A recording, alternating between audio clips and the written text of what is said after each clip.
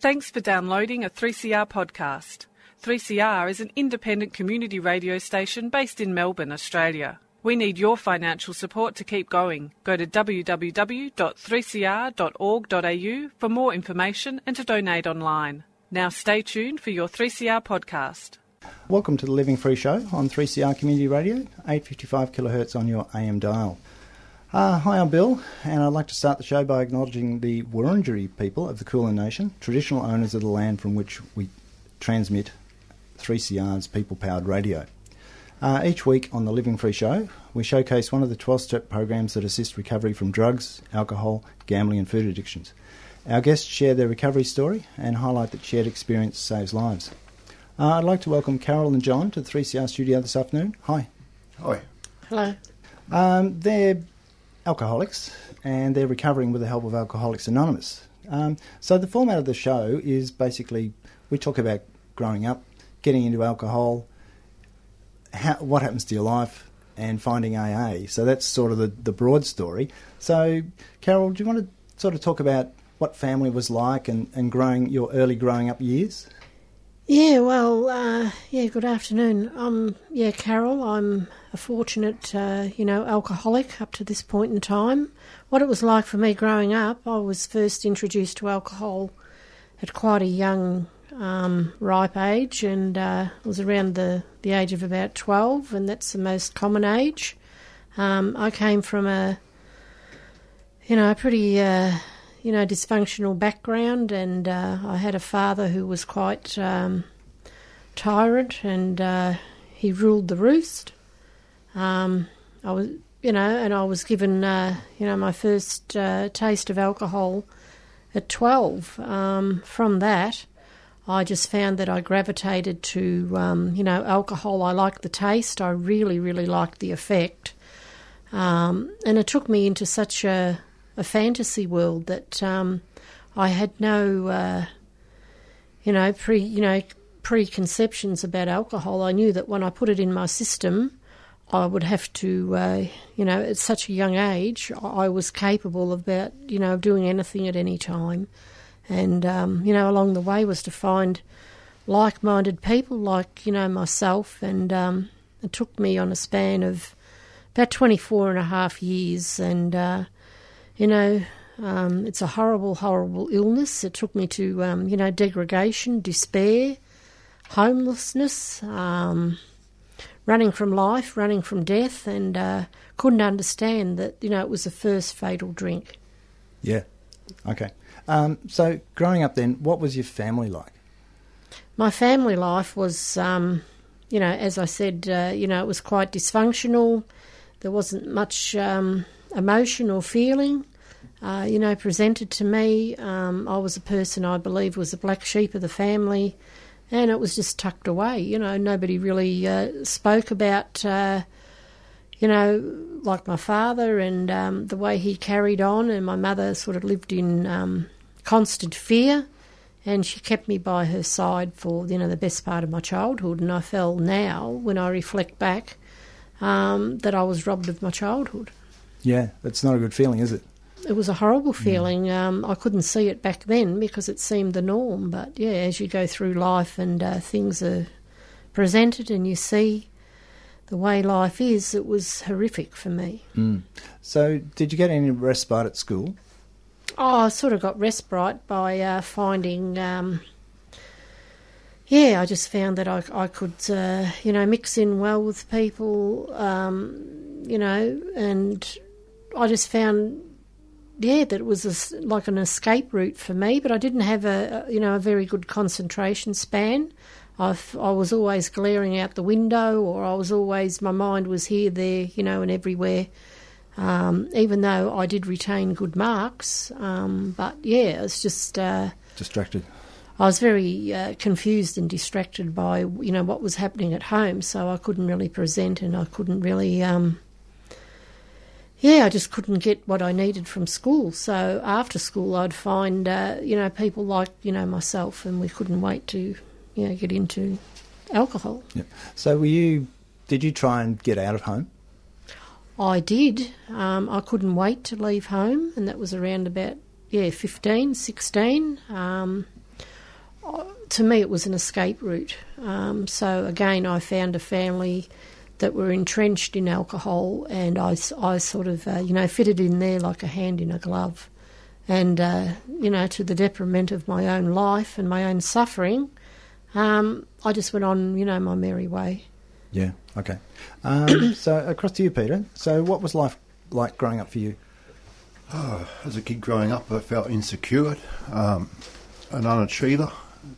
I just didn't feel like I fitted in anywhere. I felt like, there was more to life than what life was dishing out to me. I felt that I wasn't smart enough. I grew up in the western suburbs, and I felt all my friends and mates around me were better than me. And that's the way it rolled, for a lot of years. I grew up in a family environment that the common catchphrase at home was "Don't tell your father," and booze was very much instrumental in my family back then. And to a kid growing up, I thought that was normal. I thought that was normal stuff. Yeah. So how often did your dad drink? He always worked, and I guess I followed his mantra. He always worked hard, and he'd cut loose on a Saturday night, Sunday, and he'd stop drinking about Sunday afternoon, and there was violence and arguments, and I lived in fear, and I didn't realise at the time that at the age of 12 that I would pick up a drink and continue that life like my father was, the same sort of format. I worked hard, I went to school, I left school early, I worked hard, and I picked up a drink early, and being a progressive illness, it just got worse. Yeah. So what did the drink feel like when you first had alcohol? My first drink, it took away all that fear of that insecurity and that I wasn't good enough, and it allowed me to fit in. It allowed me to mix it with my friends and, think that I was special and different, and, it was that... I guess that change that we talk about, it's alleviated all that guilt and fear, and it falsified my existence. It made me feel better, and progressively got worse. And I didn't realise it at the time. I thought I was just one of the regular boys having a drink, just maybe a heavy drinker, and it progressively got worse. Okay, so if you started around 12, so you must have been drinking most of your high school years? That's correct. So what was that like?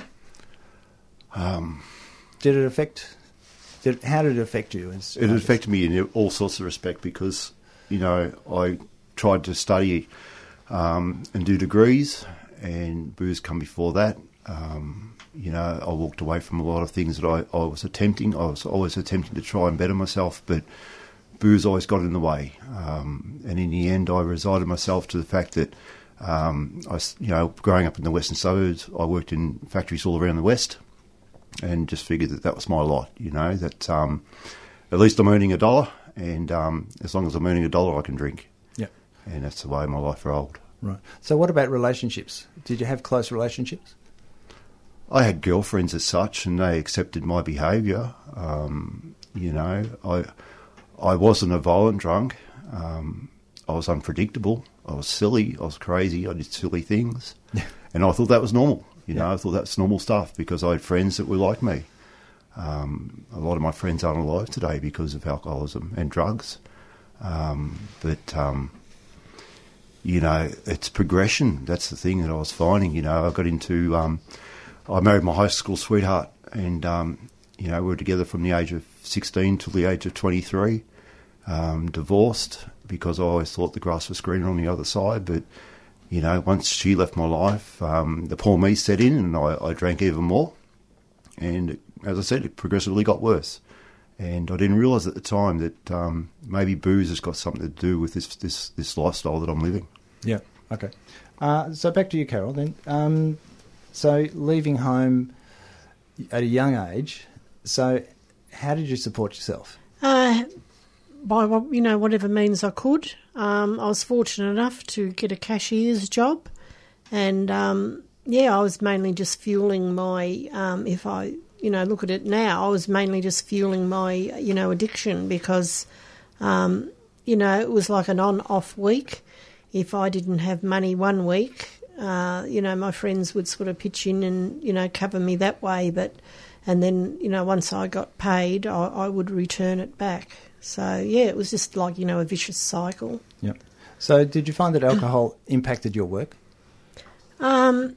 Initially not in the beginning it didn't. I was able to bounce back, after, like horrendous hangovers. I would just take, a couple of days off or something, but it was becoming more and more frequent where I was becoming, as it's been mentioned, it is a progressive illness. And even way back then, I found myself that, my hangovers and my state of mind, my clarity of mind, my thought process was just skew-whiff. I had no concentration, and how could I go to work and perform, work? And sometimes I would sort of push myself, to go to work, and I'd work under, extreme duration and suffering, and I couldn't wait. I'd be watching the clock on the wall, or I'd be looking at my own watch, and I'd be thinking, well, I knock off at 4, and I just couldn't wait to get down to the closest, local, bottle shop.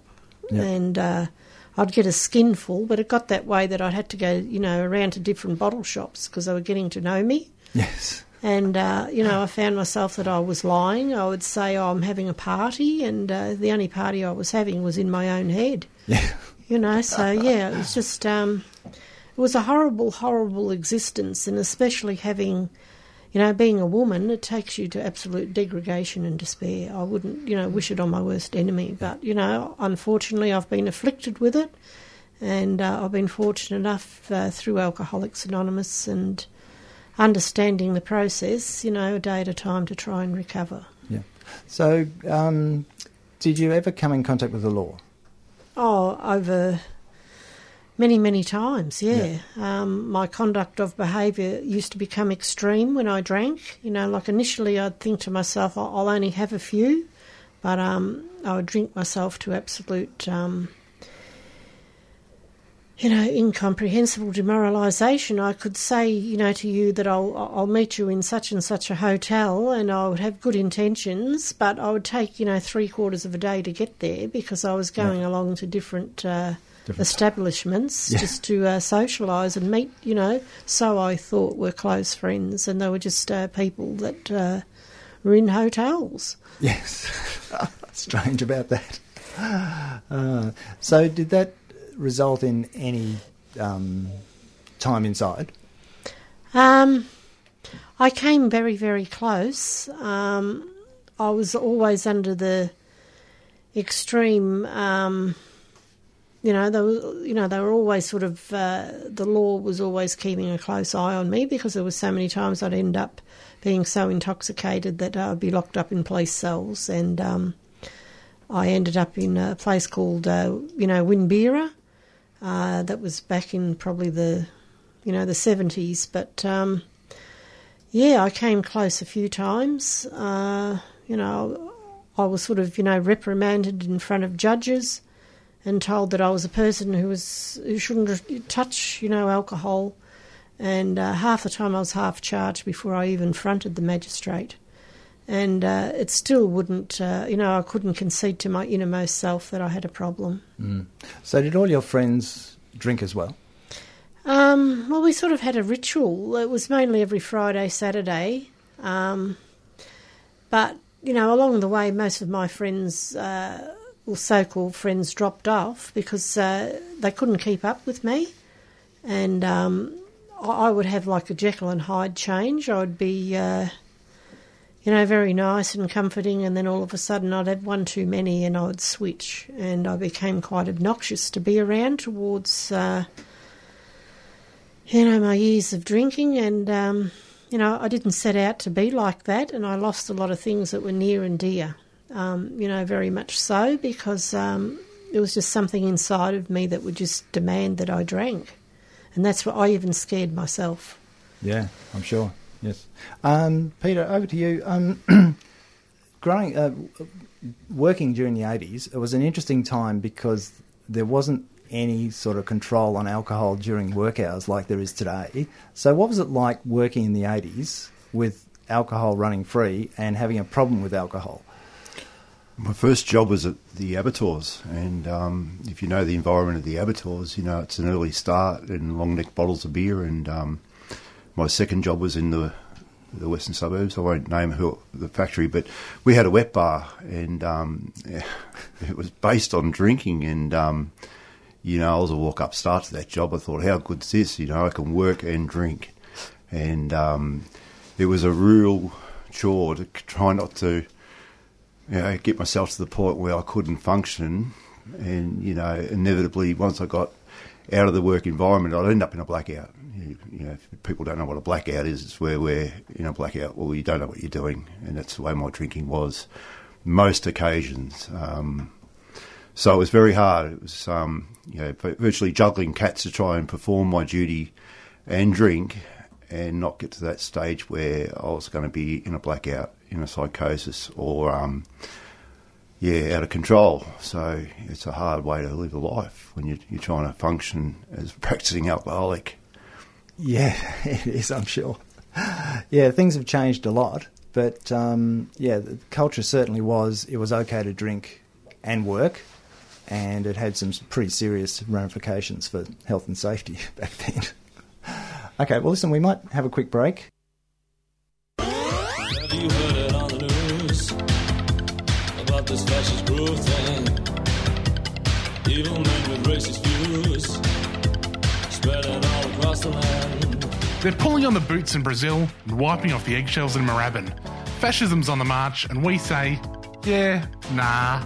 Yena Pasaran is a new weekly program on 3CR dedicated to tracking this rise in Australia, Aotearoa, and all around our increasingly warm little globe.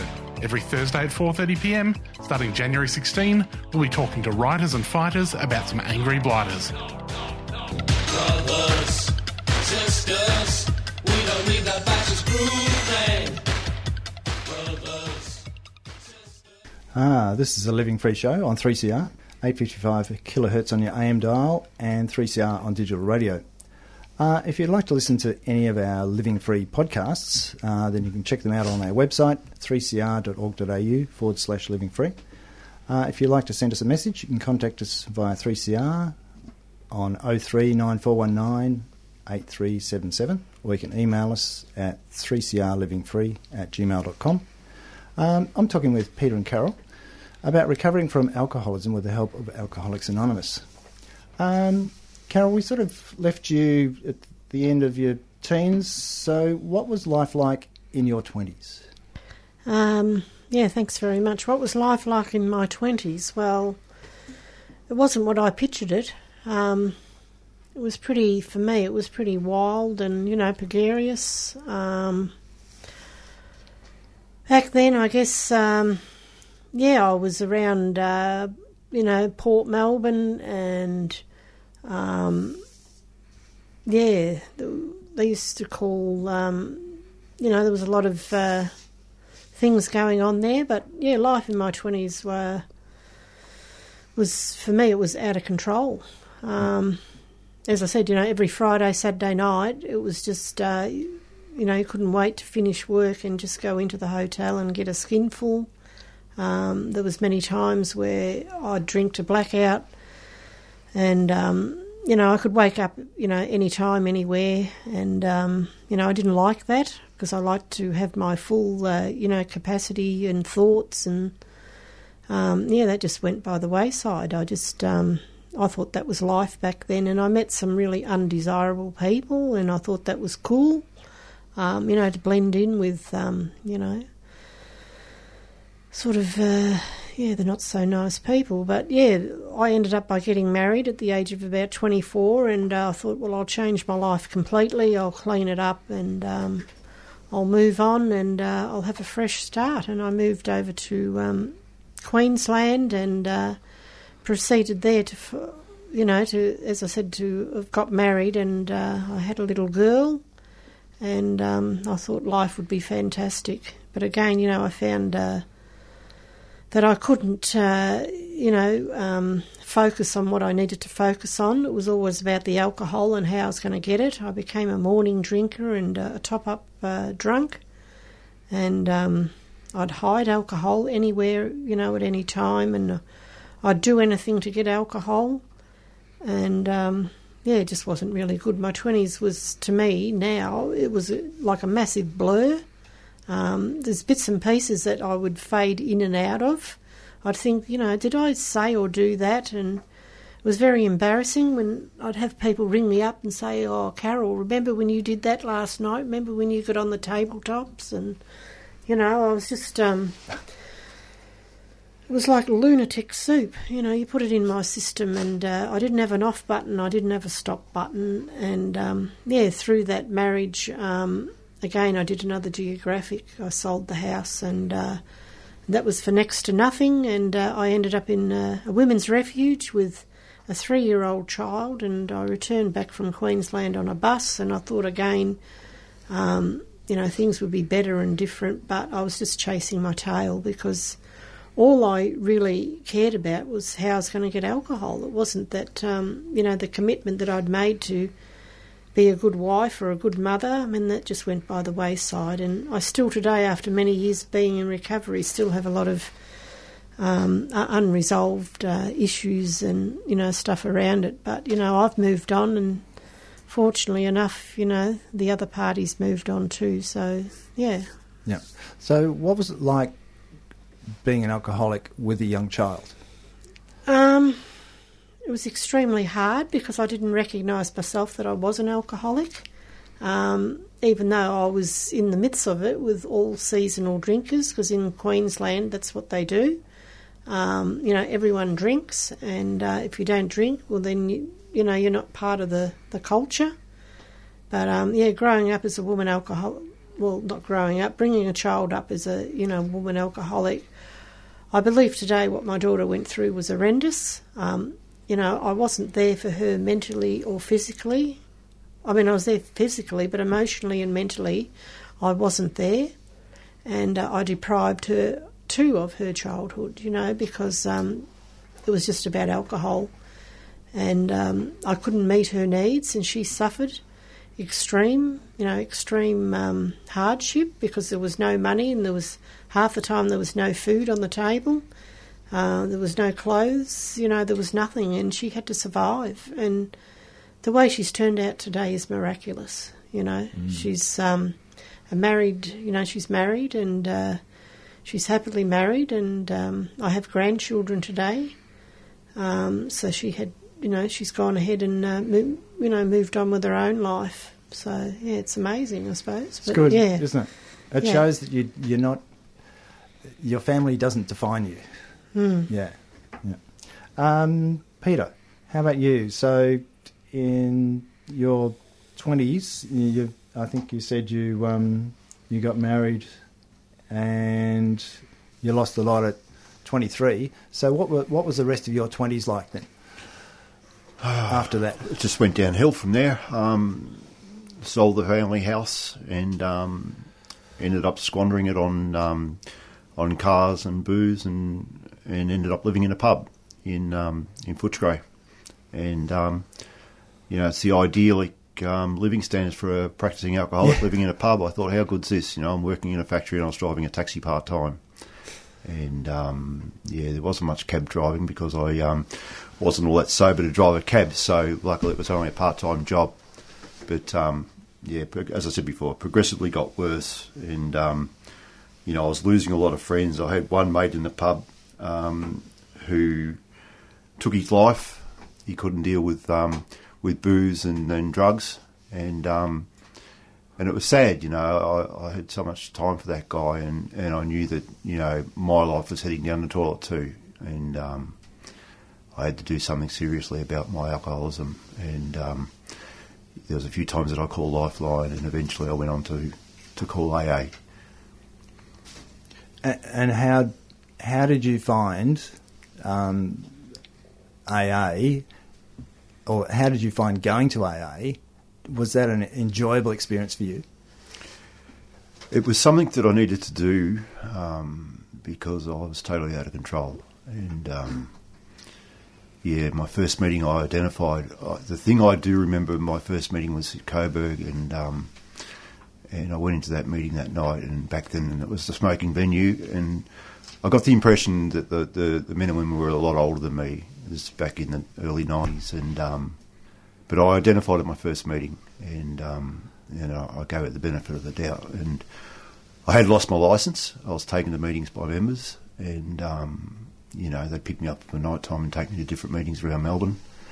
And I definitely identified at my first meeting, and it gave me hope at my first meeting. I could see that these people were sober and living life and loving life, and it was a far better living than standards than I had in my life. Like I was pretty destitute at the end, and I needed something to work in my life. But initially, I didn't get it straight away. I'm no walk up start.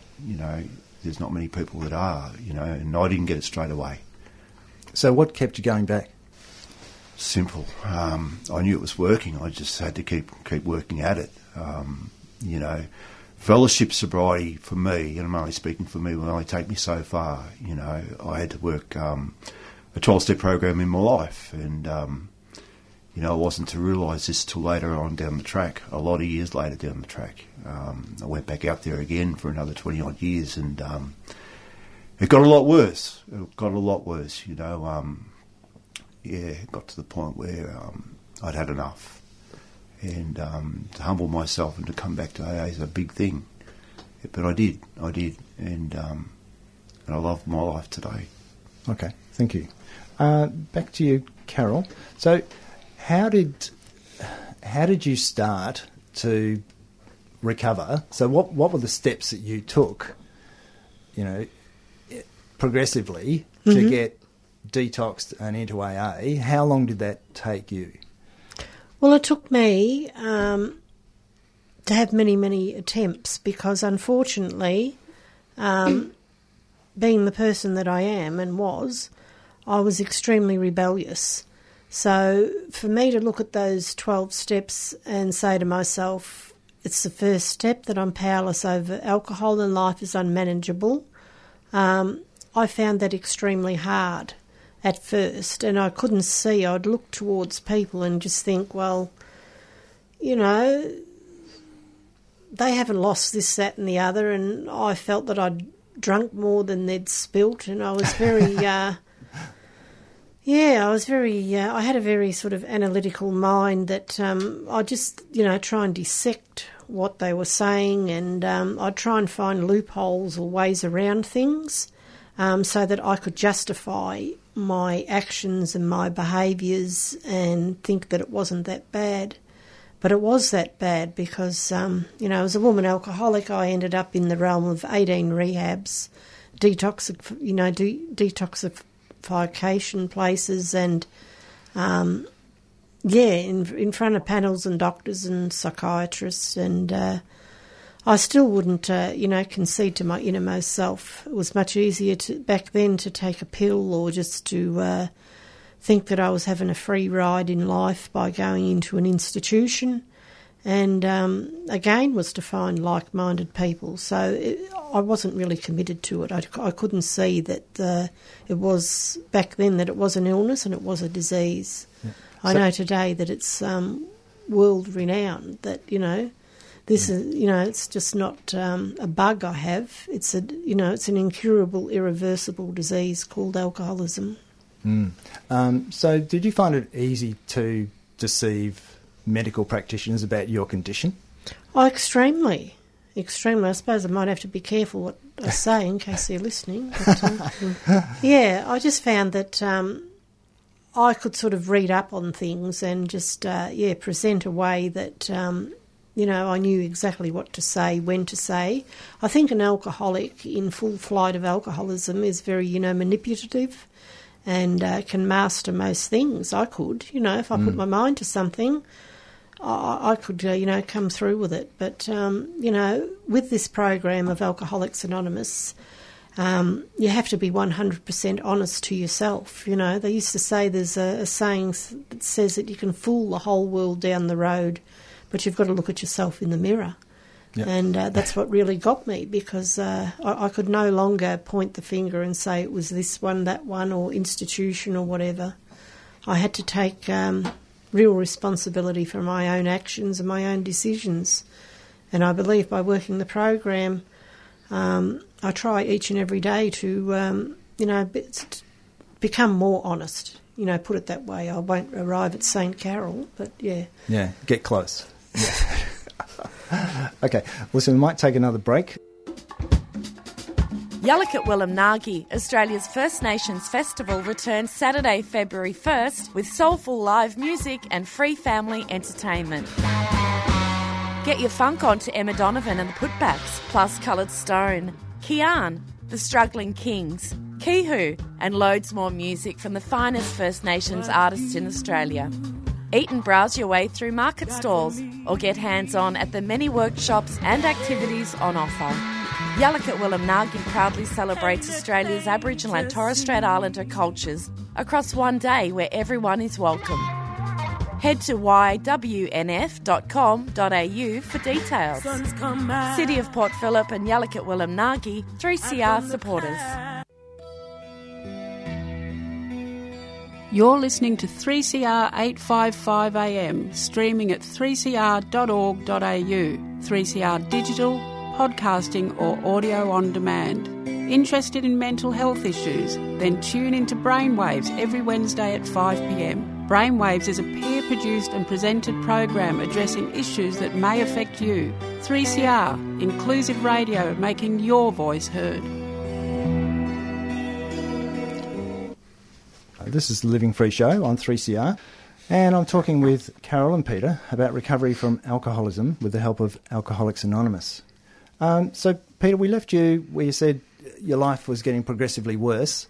So how did it work out after you walked away from AA for a number of years? So what was the thing that got you to think about coming back?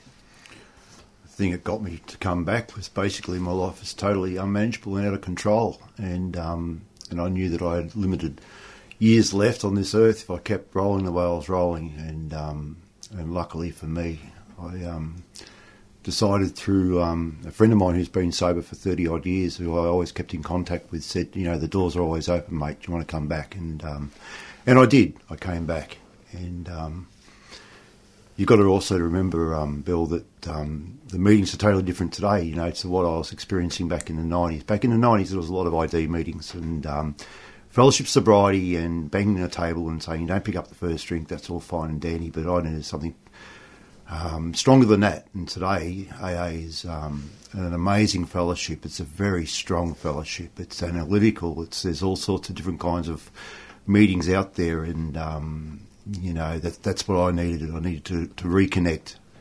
And the spirituality side of the program is amazing for me. You know, today I don't pick up a drink one day at a time. My life's amazing.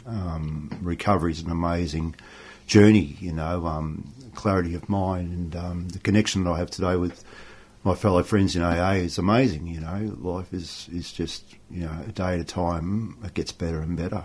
And you know, I wouldn't go back to the old environment, the old way that I used to live. It's just not a viable option for me today. Yeah. So do you think you've overcome the obsession to drink? I believe I've overcome the obsession. I think the obsession left me around probably 6 months into my recovery. That's contingent on the amount of meetings that I go to. I still go to a minimum of 3 to 4 meetings a week. But then, you know, I love going to meetings. That's what I do. Yeah. One thing I love, you know, when I'm travelling rough, and I'm not talking about picking up a drink, but when I'm travelling rough, to meet a newcomer is an amazing thing in my book. To give back what I found, you know, and to be there for them. And that's the way the fellowship works. It's a fellowship for men and women that look out for each other in recovery. And it's, you know, it's the 12th step in a nutshell, you know. Yeah. And that's what I love. It takes me out of myself. It takes me away from my stuff, and and gives me the availability to help somebody else, which is an amazing journey. Yeah, thank you. So, Carol, how about you? Getting into AA, Yes. did you find immediately that you got help? Well, I found for myself that when I got into AA, that it was, back then, it was, basically, for me, it was the identification, it was the stories. I was quite, fascinated by people's life's events and how they came from all diverse walks of life. And they used to say, just keep coming back, and that's what I continue, to do. I don't pick up the first fatal drink, and I too have made a wealth of, connections within AA. I can ring anyone, at any time, and if I'm struggling, I just hand it over, and, I talk to another fellow alcoholic to get the relief. Okay. So what was it that changed your view in AA? What was the thing that made you think AA can help? Well, I came to the realisation that I alone can't do this, that I have the problem of alcoholism. And, it was the camaraderie-ship, and it was the people, that I have, total acceptance today that I cannot drink, that I am an alcoholic. If I pick up one drink, I have an allergy and a compulsion where I will just drink it out. And it's very hard, to be an informed, alcoholic, to have all the knowledge and then go out there and drink. Something drastic would happen, and I don't choose or want today to be a statistic. So, No. I've done what's been suggested. I work the first and the third tradition, but it goes much more. The program is a program of life. And by the time I arrived at AA, I had no living skills, no coping skills, and I was just like a person just floating through, life, and I had no ambitions. And today, life's not like that. I believe that a day at a time, that I'm still recovering, but I have reaped the rewards, and I try, to work with another sick and suffering alcoholic. It keeps me in good stead to see a newcomer through the door, and it takes me back to what I was like when I came in. Some are better, some are worse, but it's just the way it is. Okay. So did all your problems end once you stopped drinking? Oh, I wish. No, they just begun. Yeah. I believe, for me, and it's only my take on it, that alcoholism was just the tip of the iceberg. One drink's to camouflage or cover up their inhibitions or their their insecurities, and that's what I did. I'd sort of present to be fine and dandy, but it goes much deeper, because for me, I was actually traumatised by the illness of alcoholism. So it's taken me a long, long time to just really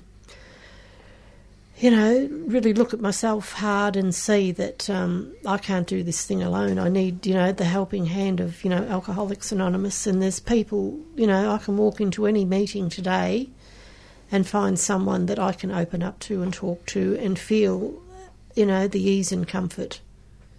Thank you. Peter, did you have any fear coming back to AA after being out so long? I had fear to a degree.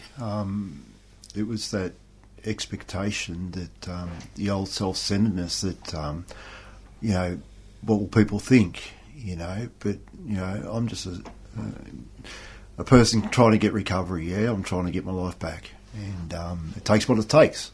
Yeah.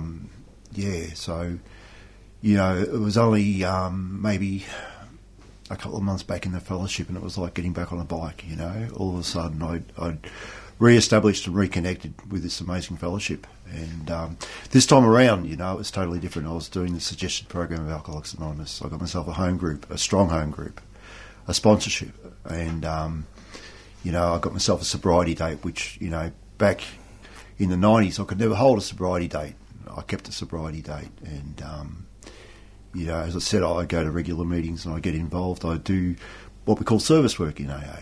You know, I connect and try to be there for the suffering alcoholic when they come through the door. You know, and, you know, the majority of people in my life, apart from my work colleagues, are all my AA friends. And I love that, you know. To me, it gives me a sense of purpose. In the end of my drinking career, there was nobody in my life, apart from a partner who had a belly full of me and was ready to run away, you know, and I was left for myself, you know. As we say in the fellowship isms, you know, I see me and, you know, it was time for me to do something about me. So, yeah, that's what I did. Okay. So have you grown up in AA? I believe I have. Yeah. A day at a time I have. It just What- gets better in and what better. way? I have the availability today to think clearly, not to buy into people, places and situations as badly as I used to turn that self-centeredness back a little bit, you know, that it's not all about me. Yeah. Today it's, you know, as I said before, you know, I hand my will and my life over to a higher power every morning. And, you know, I think about my actions every day and what's my part in it, you know, and there's a lot more to it than just not drinking, you know. Drinking's just a small aspect of it. My living was based on my alcoholism, you know. It's the way that I was living, you know. My alcoholism is a small part of it, you know. Take the booze away and I'm still left with Peter. Yep. And Left with the thinking. Left with the thinking, that's right. Left with the thinking. And that's why, you know, I connect with AA and I go to my meetings and I learn so much, you know. It's like... I heard it said recently, the saying was something like, open mouths don't get fed. Well, you know, I look at that in the analytical way. It's what I need to hear and what I share that I get my answers for on a daily basis at meetings, you know. When I'm not travelling well, it's what I talk to my friends about in AA. And I seem to get those answers that I need a day at a time. Thank you. How about you, Carol? Were you able to mature in AA? It took a long time, to be honest. I probably came into the rooms of Alcoholics Anonymous through my years of drinking with the mentality probably of a 16 or 17-year-old. You know, I'd laugh, you know, at, you know, inappropriate things, and I'd say, you know, inappropriate things at the wrong time. And, you know, I believe that, you know, my disease is like a Pandora's disease, you know. I sort of never really grew up, but being in AA, I finally, you know, have begun to grow up, and it's taken a hell of a long time, to be honest, because I think with the illness, it's like, you know, there's lots of aspects of it, but I had a lot of unresolved inner child issues, and so to tap into those and bring them to the light of day can be pretty, you know, terrifying and, you know, pretty scary. But to recover, I've believed today that, you know, my life is an open book. What you see is what, you know, is what you get. And I don't think that, you know, I'll ever be fully grown up. But, you know, I try to the best of my ability each and every day to be an adult. Yep. So... In AA, they say keep coming back. So how important is it to keep coming back to benefit from the AA program?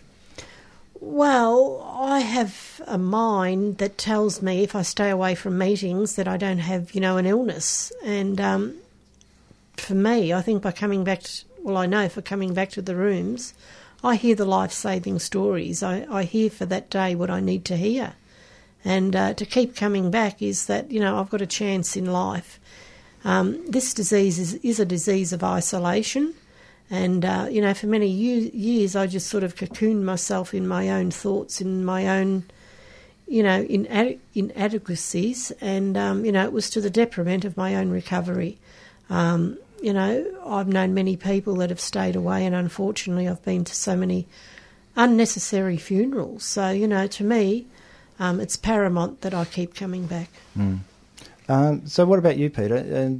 Being in AA, has that helped you rebuild your relationships? Definitely. Tenfold. Yeah. Tenfold.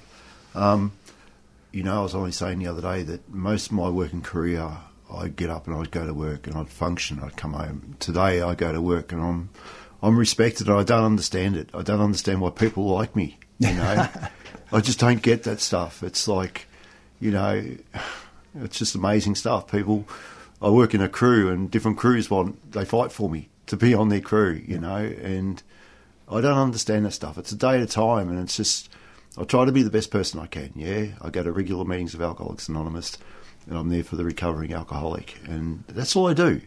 That's all I do. But as Carol said, you know, if I don't go to regular meetings, then I've got the kind of head that says I'm terminally unique, and I'll isolate, and I won't go to meetings. And that stinking thinking comes back in, and it's only a matter of time before, you know, I start running back on that self-will again, and I'm back on that vicious cycle.